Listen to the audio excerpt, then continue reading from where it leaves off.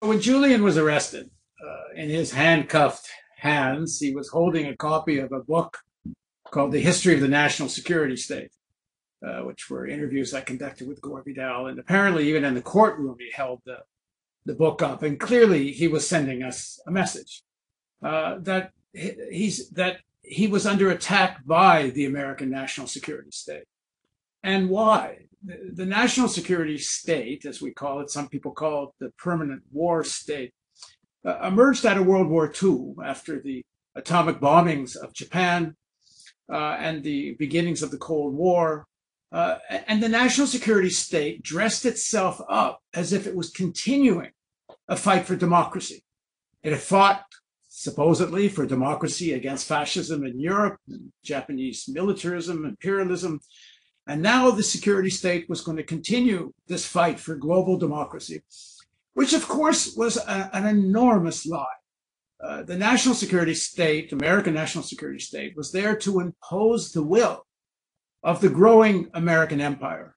It had emerged from World War II as the single superpower, and lie after lie after lie is how this permanent war state justified wars of aggression, which the Nuremberg trials called the highest form of war crime.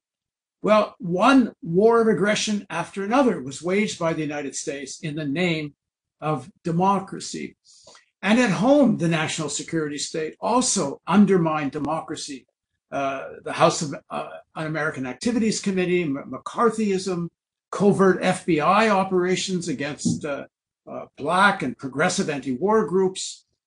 This state is the opposite. This national security state is the opposite of democracy. The need of this state to have a fabric of lies is essential, that the American people believe that they're fighting for the good. I mean, how else do they get young soldiers to go off and die? They don't die because they're fighting to make rich Americans richer. They die because they think they're fighting for freedom. To cut ahead, the persecution of Julian Assange is of extreme importance because under the Obama administration, apparently, they had decided not to pursue the persecution of Assange, because under the logic that if we go after Assange, then we have to go after the American newspapers that cooperated with WikiLeaks and released these documents. That was undone by Trump, who apparently not only wanted to pursue the prosecution, but even wanted to assassinate Julian or kidnap Julian. Now the Biden administration is continuing this, which means the logic that if we go after Julian, that means we have to go after some of the major newspapers that collaborated with Julian. That is the message they're trying to send now. By continuing this prosecution, they want the American media to think, yes, you could be next. You do not pierce the secrets of the national security state. Yes, you can critique it from the outside, but WikiLeaks did something more than just a critique from the outside. They actually revealed documents and video which was like a dagger in the heart of these lies. So the defense of Julian is of critical importance to anyone that actually cares about democracy, actually cares about journalism.